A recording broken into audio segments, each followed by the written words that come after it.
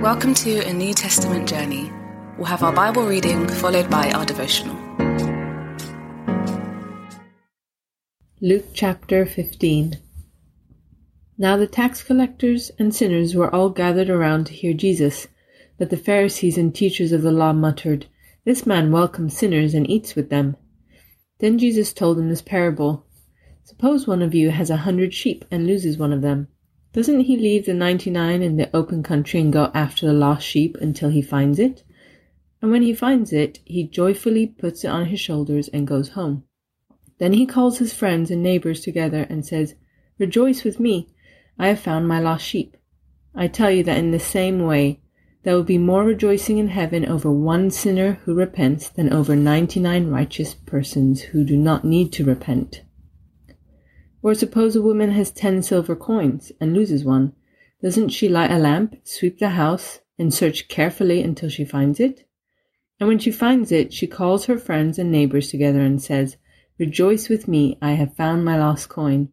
In the same way, I tell you, there is rejoicing in the presence of the angels of God over one sinner who repents. Jesus continued, "There was a man who had 2 sons. The younger one said to his father, 'Father, give me my share of the estate.' So he divided his property between them.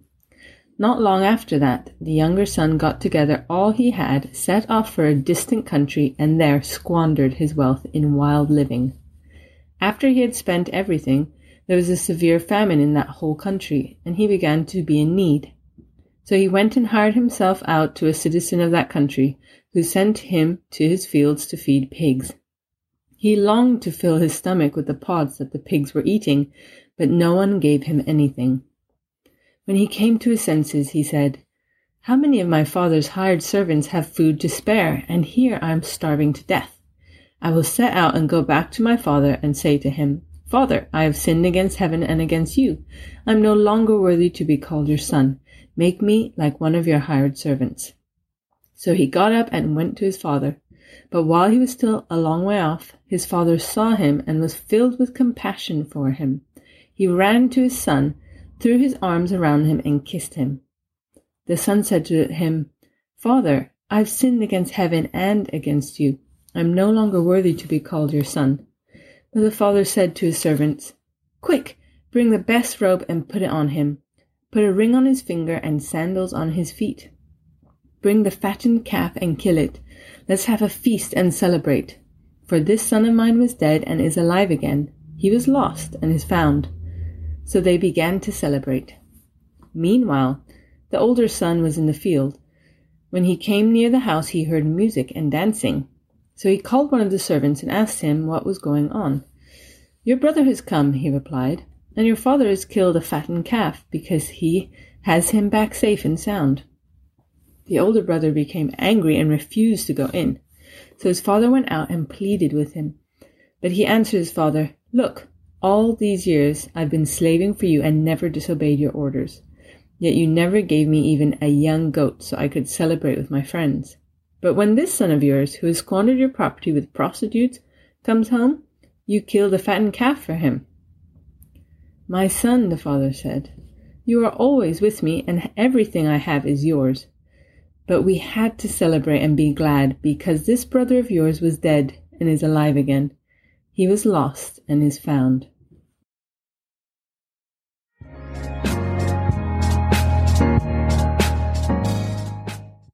These awesome stories. In them, Jesus unfolds his robe and exposes huge, dazzling treasures about the personality and intention of God. They truly are brilliant, aren't they?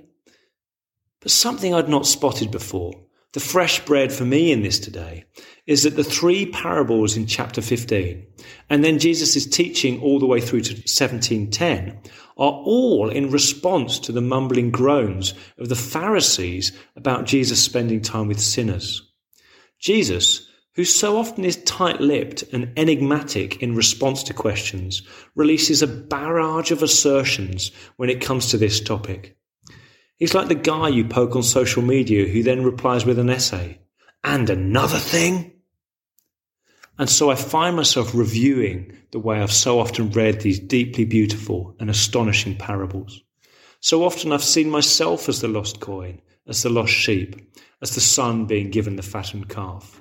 Or I've seen them as stimulus to evangelism, to wanting to see new people come to faith and discipleship. Both of these readings are valid and edifying. And yet, I think the thrust of Jesus' argument is targeted on a subtly different place, at least when we see the flow of his argument as it moves from chapter 15 into 16 and 17. Jesus' passion is not just that I rejoice when sinners come to faith, but that I accept God as a God who eats with sinners. I worship a God who eats with sinners. When you think about that, it's a bonkers thing for a holy God to do. Eating together takes time. Eating together includes reclining and making casual conversation. Eating together is shared vulnerability when guards are dropped and honest opinions exposed.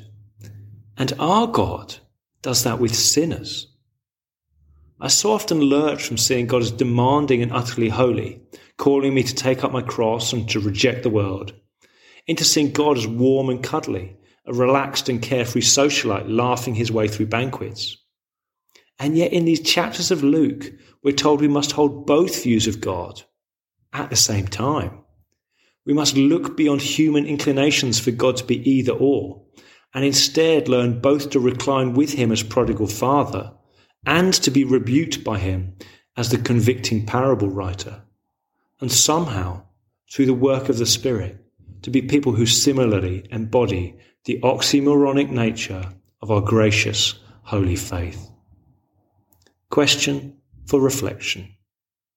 Imagine yourself as an observer, watching the father meet the prodigal son, and then holding an expensive feast with him. How do you respond emotionally to these scenes? We pray God's word bears fruit in your life. For all the information about the New Testament journey, head to www.anewtestamentjourney.net.